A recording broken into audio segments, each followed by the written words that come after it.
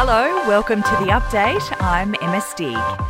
Anyone who has travelled on Virgin flights along the East Coast in the last 2 days are being urged to get tested after a crew member tested positive for coronavirus.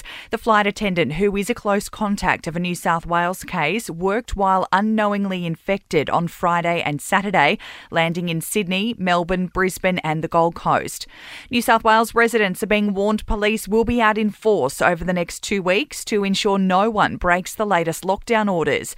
Residents in Greater Sydney, the Blue Mountains, Central Coast, Wollongong and Shell Harbour regions are now under stay-at-home orders and can only leave for essential work and shopping, to exercise outdoors or on medical or compassionate grounds. Health Minister Brad Hazzard says anyone who tries to escape the city will face heavy penalties. Regional communities are very aware when they see someone from out of town arrive, and they'll make sure the police know. And finally, I want our community to understand that take it seriously, because if the police officer detects that you're there and there's, say, 5 people in the car, that's potentially, if he decides you're going to go to court, $11,000 times 5 maximum fine, $55,000. Meantime, Sydney's growing COVID outbreak has prompted the other states to re-evaluate their border and quarantine measures. WA has reintroduced a hard border closure to all of New South Wales. Victoria has declared all of regional New South Wales and the ACT an orange zone. Anyone in Queensland who has been in lockdown areas since June 21 must isolate wherever they are for 2 weeks. And South Australia is requesting all travellers who have been in the Greater Sydney areas between June 21 and 23 must quarantine for 14 days. Briefly, in other news, authorities in Florida are still holding out hope of finding survivors following that high-rise apartment building collapse.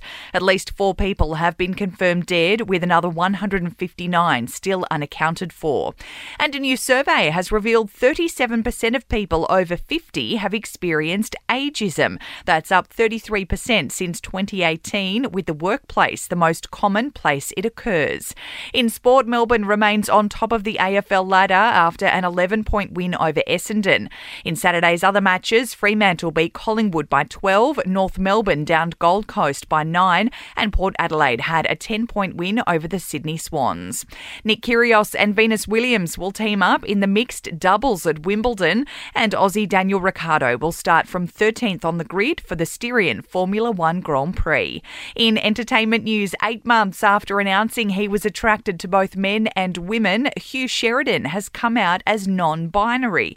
In an Instagram post, the actor says, "I am human and I'm in a monogamous relationship with another human, but I don't accept a label because it limits me." And Friends star Matthew Perry has finally sold his LA penthouse, which was originally listed as the most expensive condo for sale in the city.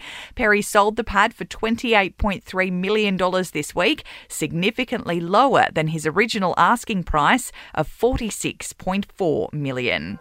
That's the latest from the Nova Podcast News team, but we'll see you tomorrow morning for another episode of The Update.